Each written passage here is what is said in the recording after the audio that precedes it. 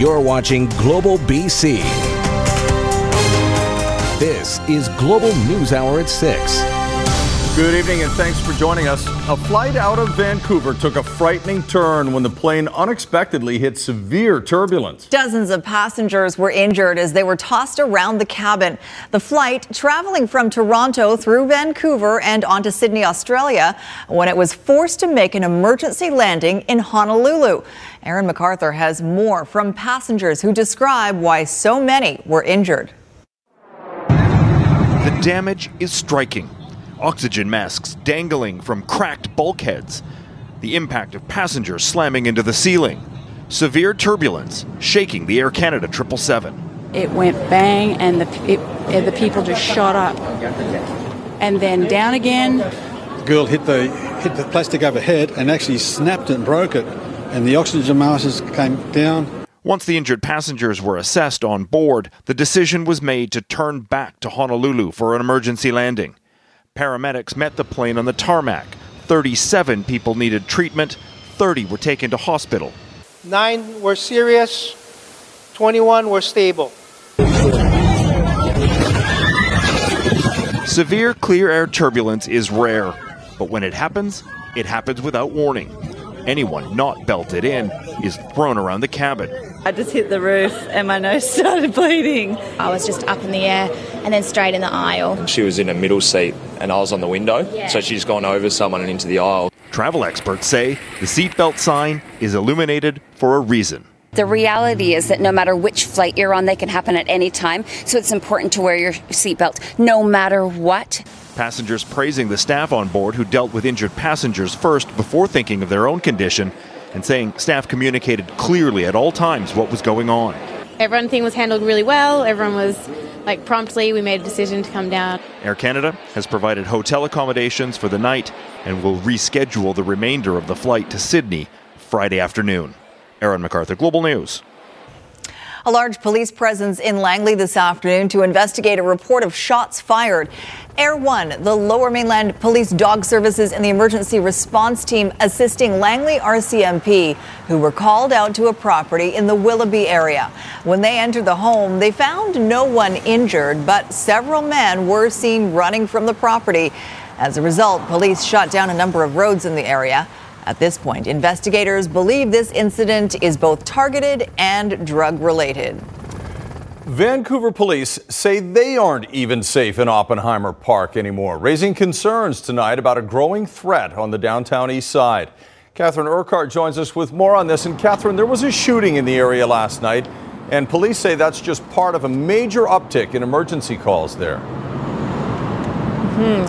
That's right, Chris. There has been a substantial increase in the number of 911 calls linked to violent incidents within Oppenheimer Park. And Vancouver police say something has to change. Vancouver's Oppenheimer Park, now home to dozens of homeless people living in tents. It's also the scene of markedly increased violence. Vancouver police now warning people not to go there. I wouldn't recommend the general public to walk through Oppenheimer right now. Obviously, there's an increase in violence. Wednesday night at about 10:30, someone was shot in the park. A 31-year-old man was taken to hospital and remains in stable condition. The shooter still at large. Earlier Wednesday, a VPD member was assaulted as she tried to assist city crews in the area. Oppenheimer Park now considered so dangerous, officers will only attend in groups. When our officers are going to go through the park for a call for service or anything routine, they'll go routinely, and what I'm hearing, in no less than 4 officers together, just for officer safety. So these are armed officers, they're trained officers, they work the area, but they feel it's so unsafe right now that they need to go in a group of 4 officers. In June, Vancouver police responded to 92 emergency calls in the park, up from 56 for the same month last year. Now, we requested comment from someone at Vancouver City Hall. The mayor is chair of the Vancouver Police Board, but we were told no one was available. Instead, a statement was emailed to Global News. It acknowledged the seriousness of the safety issues within Oppenheimer Park, noting that city staff and homelessness services will continue to work with people in the park. Chris, back to you. All right, Catherine Urquhart in Vancouver. Thank you. Some scary moments in Port Coquitlam overnight when 2 cars burst into flames. Coquitlam RCMP believe a botched attempt to steal a catalytic converter caused those fires. Jill Bennett has more from concerned neighbors and what police know about the suspects. Neighbors watched as flames engulfed 2 cars parked on Riverside Drive in Port Coquitlam around 3:30 Thursday morning. It sounded like one of these large firecrackers going off at a distance, but it had more of a volume to it. It woke me up when I first heard it. It's pretty frightening when it's close to your home, because it could have been anybody's car. It would have been much worse if it was on the side of the road. The fire was quickly deemed suspicious by crews who put it out. It now appears it may have been caused by thieves trying to take part of an exhaust system. When you're trying to take out a catalytic converter and you're not doing it in the comfort and safety of a shop, it is possible that sparks or some other ignition source could be created. And that's what we're looking at for this file, at least early in the investigation. Coquitlam RCMP say they are seeing an uptick in catalytic converter thefts. It's unclear if the suspects are the same in every case, but they did get a description of those who might be responsible for the latest attempt. We're looking for 4 individuals, 4 males, who were inside an older model sedan. That sedan was seen leaving the area. No one was injured, but both vehicles were destroyed by the fire, something that has left residents concerned. I mean, it's a couple hundred feet from my house, and, little Port Coquitlam isn't so safe anymore. Police are still looking for more witnesses and say even though no one was hurt, this is a crime that can put people, their property and their pets in danger. Jill Bennett, Global News. A new report shows rising land costs and credit card processing fees may have contributed to high gas prices in BC, but it doesn't fully explain the jump. The new study published by the BC Utilities Commission indicates gasoline retail margins, or the difference between the wholesale price of fuel and the retail price less tax, highly correlate with local land values. The study also says the credit card processing fees, which are applied as part of the total transaction, are higher in places like Vancouver. However, even with those factors taken into account, 1.4 cents per litre in the retail margin remains unaccounted for. New numbers tonight show how much the speculation tax is expected to help the housing crisis in BC. The province estimating revenue brought in from the tax at $115 million. Keith Baldry is live in Victoria with more on the numbers and who's been hit the hardest, Keith? Yeah, when the tax was first announced, Sophie, there was lots of speculation about just how many people were going to be affected by the speculation tax. Finance Ministry releasing figures today as of July 4th, so they're pretty well up to date now that most people have filled out those applications online declaring whether you're owner of a vacant second property or not. And here is what we're looking at. First of all, 38% of those properties covered by this are owned by foreign owners. Those are non-Canadians, non-Canadian residents. Also, 27% are considered what are called satellite families. Those are families where 50% of their income or more comes from outside the country. And just 20%, even though this is probably a significant number, are actually BC residents who own non-rented second or even additional homes than that. Those are probably what we're talking about, the vacation cabins there. And 13% represent the Canadian residents outside of BC. So as you can see, the biggest number there, foreign owners. Carol James, I caught up to her today. She agrees that this alone is not going to reduce the cost of housing in Metro Vancouver or much of the province, but she says there's other tools at the government's disposal, and she notes again, this is not a short-term fix, this is a long-term gain. government doesn't have all the tools to be able to deal with the housing market. The economy has an impact. Mortgage rules have an impact. Interest rates have an impact. But I have to say I'm really pleased. We took some very bold steps. We're the first jurisdiction to ever have a speculation and vacancy tax in place. We're the first jurisdiction that's moving on a registry for bare land trusts, so people won't be able to hide behind a numbered company. They'll actually have to disclose who's there. So I'm feeling quite positive about the direction, but it is not a short-term fix. So the next development on this taxation issue is Carol James will be meeting with the mayors in the regions affected by the tax sometime in September, get some feedback and see if any changes are required. Sophie? All right, thanks for that, Keith Baldry in Victoria. All right, remember that phrase, bare trust. It's going to come up again right here. In an exclusive investigation, sources tell Global News a veteran federal politician had been placed on the RCMP's radar because of an alleged connection to people with suspected links to organized crime. Sources say an RCMP file was opened on Richmond MP Joe Pescasolido after confidential police informants alleged that he knowingly associated with suspected Chinese organized crime figures through his former law practice in Richmond. It's alleged the law firm was involved in bare trust and development deals with a suspected drug boss and construction tycoon tied to a transnational money laundering probe. There's nothing illegal about bare trusts, but because it can hide the true identity of participants, experts have linked the practice to washing dirty money in Canadian real estate. Pescasolido told Global News he never personally conducted bare trust deals, but acknowledged other lawyers at the firm who were independent contractors did participate in the practice. Pescasolido was also photographed at various community events sponsored by Tiger One and Paul King Gin. Police sources and court documents show both men have been targets of RCMP investigations into either drug trafficking or money laundering. Neither Juan, Gin, Pescasolido, or any of the lawyers at his former law firm have been charged. I wouldn't have known what you've just outlined to me. It's MPs, elected officials, we don't check all that you've described before we go to an event. It's an event in the community. It was I go to events first in the riding, then in Richmond, and then if there is some type of connection to our community in Vancouver or in Surrey, I would go. Global News investigative reporter Sam Cooper joins us now with more on those photographs and what happened to Pescasolido's former law firm. Sam. Well, the first photo is of an event in Richmond. It was for a Canada-China boxing event. Mr. Pescasolido is shown shaking hands with the promoter. A few interesting things. The promoter, Ron Zhang Yuan, is a former Chinese army hero, a top suspect in an RCMP organized crime investigation, and the gym is linked to illegal casinos. Another photo shows them meeting a month later at a Vancouver Chinese culture club opening. Both gave speeches, but Mr. Pescasolido says he does not know Mr. Yuan. As for the law firm, it's been taken over by the Law Society. They won't explain the reasons. Mr. Pescasolido says he voluntarily wound down the firm to focus on his political duties. Compelling report. Thanks very much, Sam. Sam Cooper in Ottawa.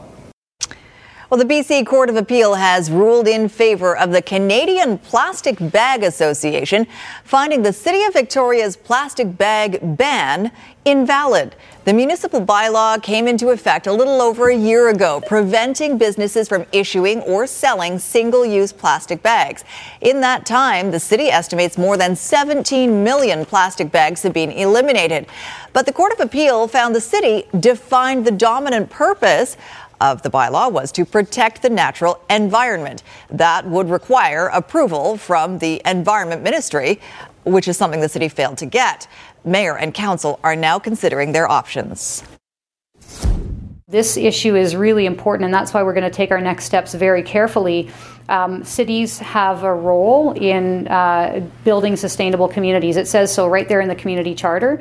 And so before we would appeal to the minister to approve our bylaw, we want to make sure and explore, what is the full extent of our authority. We'll review the decision very carefully in that light. Now, in the meantime, Mayor Helps is hopeful businesses will continue to follow the practices that are already in place. Right now, though, more on our series looking at the struggle employees can face when it comes to fair and proper payment.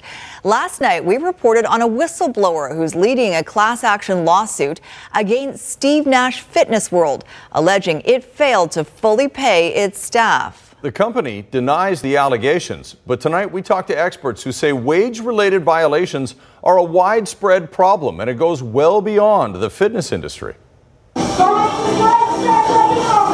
Sharon Freeman has gone from leading workouts to leading a $20 million class action lawsuit against her employer, Steve Nash Fitness World. My goal by pursuing this is to show people that we do have a right to speak up, that we shouldn't be muzzled by an employer or anybody.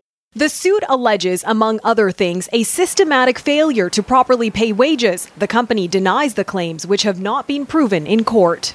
This comes about a year after a $7.5 million settlement in a similar class action against Good Life Fitness. Gyms and the fitness industry in particular are sort of like petri dishes or hotbeds for exploitation because they contain both of those things.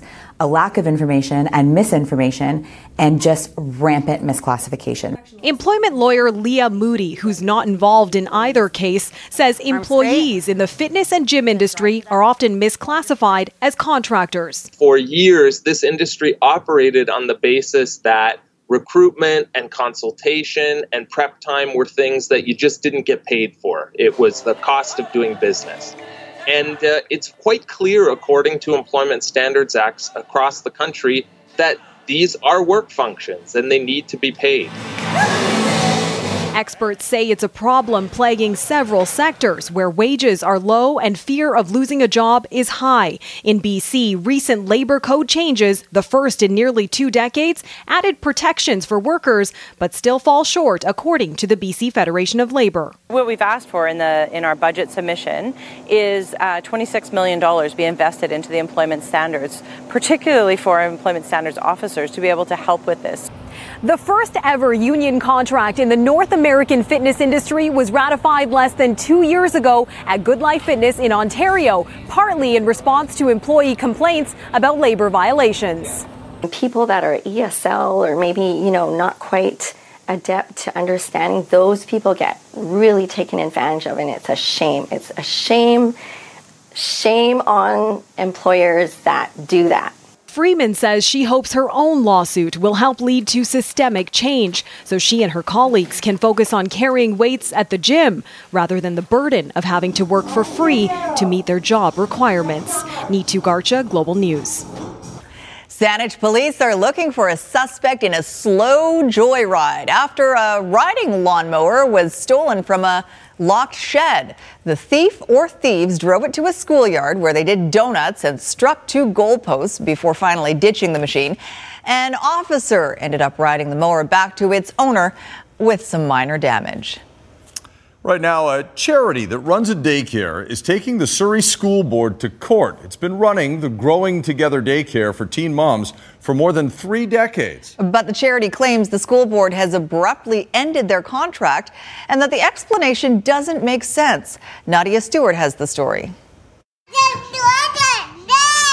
For the last 33 years, this has been a place where children come to grow together with their parents. For a lot of the young parents that are here, we become their family sometimes. It's why Options Community Services CEO Christine Moore says they were caught off guard a few months ago when the Surrey School District said it no longer wanted them to operate the high school daycare program, Growing Together, one providing childcare and support for teen parents so they can graduate. Moore says concerns were raised after they were designated as one of 53 $10-a-day daycare prototype sites. They were really concerned about that. It's still unclear as to why. But other than hearing about that, no, we've never had any complaint or any concern expressed about the quality of work that we do, what we do, or anything else. We've had many meetings with Options over the last several months. Surrey School District disputes Options claims the board has not been clear on why they want new operators. We think that the focus has changed a bit,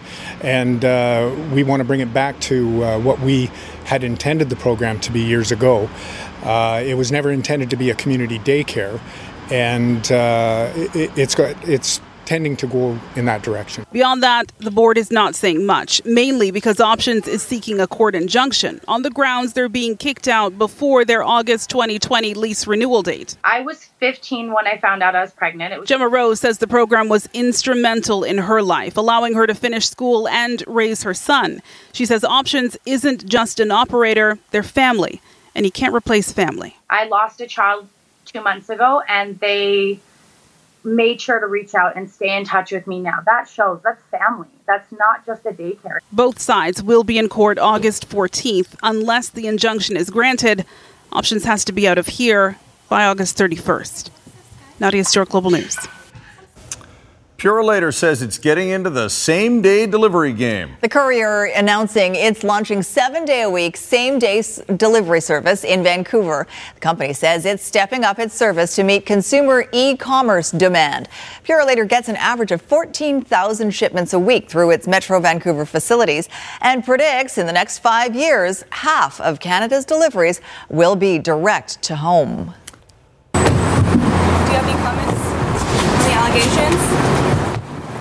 Headley frontman Jacob Hogard in a Toronto court today for a preliminary hearing on his sex assault case. The 25-year-old has pleaded not guilty to charges relating to 3 separate incidents involving a woman and a girl under the age of 16. If the case goes to trial, it'll be heard by a judge and jury. The Calgary Stampede is under fire again tonight after the death of a second horse this year. The horse broke its leg during last night's chuck wagon race, and the decision was made to euthanize it. Another horse collapsed and died during a Monday race, but results of a necropsy on that horse haven't been released. Humane societies in Calgary and Vancouver have strongly criticized the chuck wagon races and have called for them to be eliminated. And let me just correct one thing. Jacob Hogard is 35, not 25. Nailed it. All right, Ford is the focus of a new investigation tonight, accused of knowingly selling cars with defective transmissions. The 2 models, the Focus and the Fiesta, being driven on the roads right now by more than 1 million people. For nearly a decade, they've been 2 of Ford's least expensive models, promising great gas mileage. But the Ford Focus and Fiesta were almost immediately plagued with transmission problems. Now, a Detroit Free Press investigation has uncovered internal documents suggesting Ford knew from the beginning the cars had defective transmissions. But emerging from the Great Recession and desperate to sell cars, Ford rolled them out anyway, even as company employees warned the cars were not roadworthy.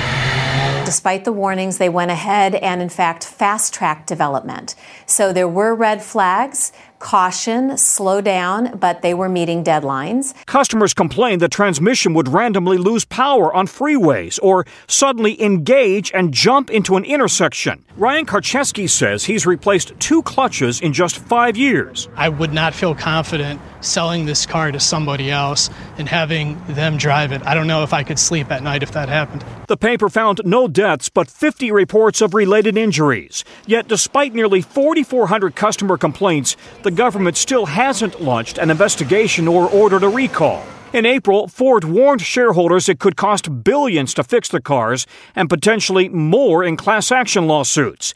In a statement, the company acknowledges transmission problems, but says while we have addressed quality problems with the transmission, vehicles in which it was installed were and remain safe. Ford says fixing the problem has taken more time and is more complex than expected. Meanwhile, 1.5 million Fiesta and Focus models remain on the road.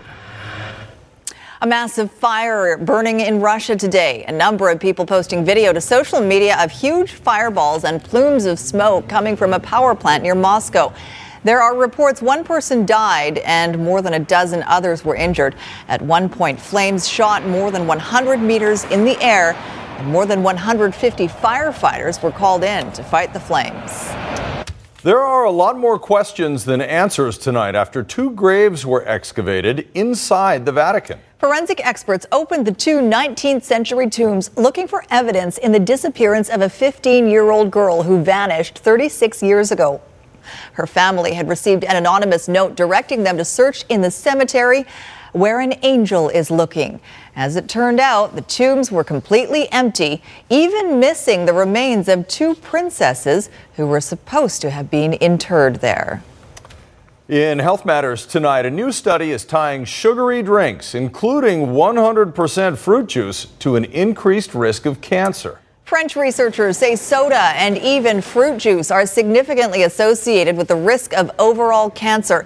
They found no such connection with artificially sweetened drinks. They stress this doesn't mean sugary drinks cause cancer. And as is often the case, they say more research is needed to confirm their findings. Check out this remarkable image tweeted out by the, who was it? It was Oceanwise. Yes, Oceanwise tweeted it out. A huge egg yolk jellyfish spotted on the Sunshine Coast. The jellyfish can grow to more than a half meter across with tentacles longer than 6 meters. They are considered relatively harmless to humans. Pretty cool to spot that in the water, though, right? It does look like an egg, that's for sure. It sure does. The Fraser Valley Regional Library is hoping to spawn an entirely new generation of amateur ornithologists with an unusual new program. As Linda Aylesworth reports, the library is moving beyond just books and now offering bird watching starter kits for loan. Really see the mallard up close with these binoculars? No. 1 in 5 Canadians confesses to being a bird watcher, and those numbers are on the rise. I like being outdoors. I like seeing different types of birds. You just never know what kind of bird, a new bird that you will discover. Come on, my birding buds. These birders all work for the Fraser Valley Regional Library. They're here at Mill Lake and Abbotsford trying out their latest, greatest offering to the public, bird watching backpacks. So we have a really great pair of binoculars, we have a couple of really good birding guides, and of course the backpack to carry all that with you. You're responsible for bringing your own lunch. You can just see a whole bunch of people walking down the path with their Leffiero bag. 50 of the backpacks will soon be distributed to the region's 25 libraries, where they can be signed out for a week at a time. If you didn't know that today's libraries are about more than books, then you haven't visited one for a while. The mandate of the library is to serve all of the people in the community, and birding is a huge part of a lot of people's lives in our communities. I tell them that we loan robots, we loan telescopes, we have virtual reality, we have green screens, we have ukuleles you can borrow. Today's libraries do whatever it takes to not only connect people in their communities, but enhance their lives and advance their knowledge of the world around them. That includes birds. About learning new things, learning about new birds, and being outdoors, being with your family. An appreciation for nature, for the importance of conservation. I think this is going to go through the roof. I think we're going to have so many holds on this, we're not going to be able to keep up with the demand. Are you ready to expand already? I think we're going to have to. Linda Aylesworth, Global News. It's a great idea. Mm-hmm. Well, here's the reason homeowners are warned about bird feeders. After the forecast, why this bear's meal was rudely interrupted.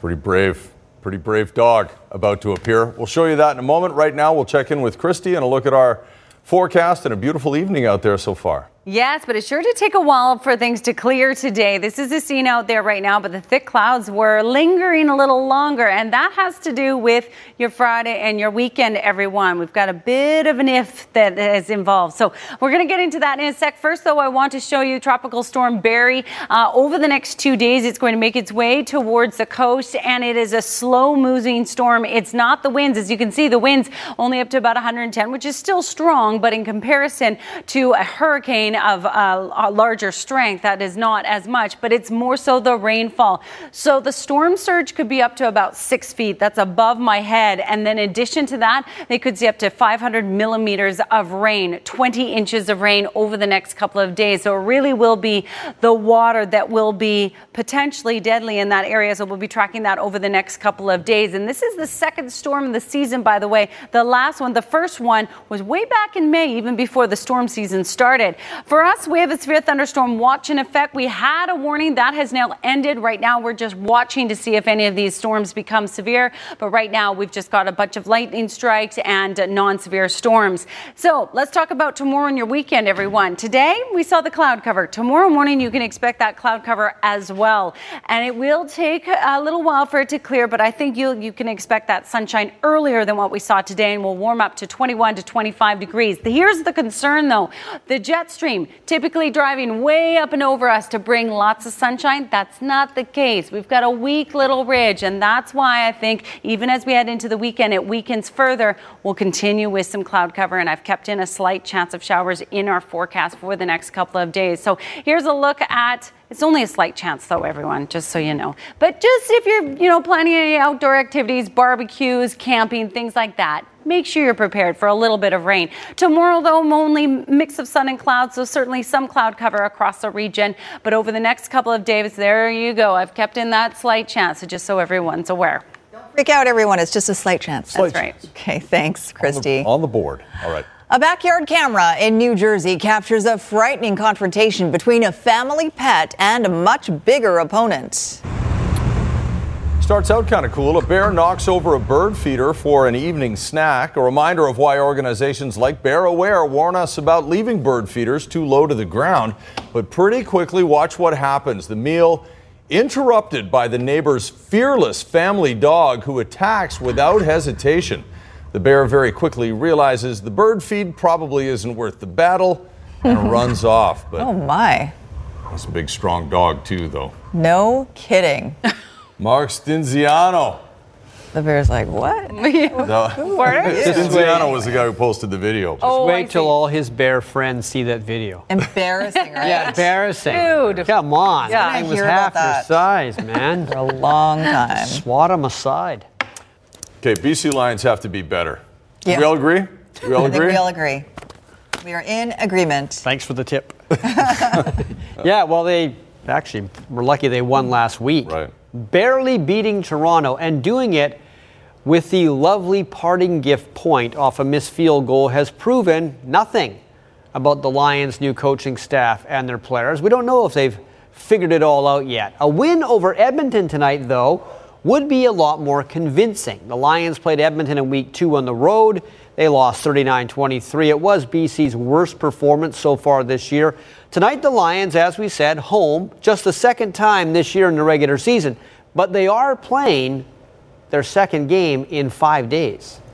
And it's a short week after a long trip back east, so it'll be nice to be back in our home stadium. It's been about a month since we played there, but on short weeks generally, they can actually be an advantage in the sense of you don't have a lot of time to put a bunch of crazy stuff in. You just do what you do well, and so we got to be prepared to come out and play physical and play aggressive. That's what we were lacking the last time that we played them.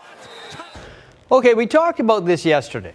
After the Canucks signed Michael Ferland as a free agent, after spending their top draft picks on guys who are mostly pure skill but not big like Pettersson and Quinn Hughes, they are trying to surround those type of players with size. And not just size, but size with attitude.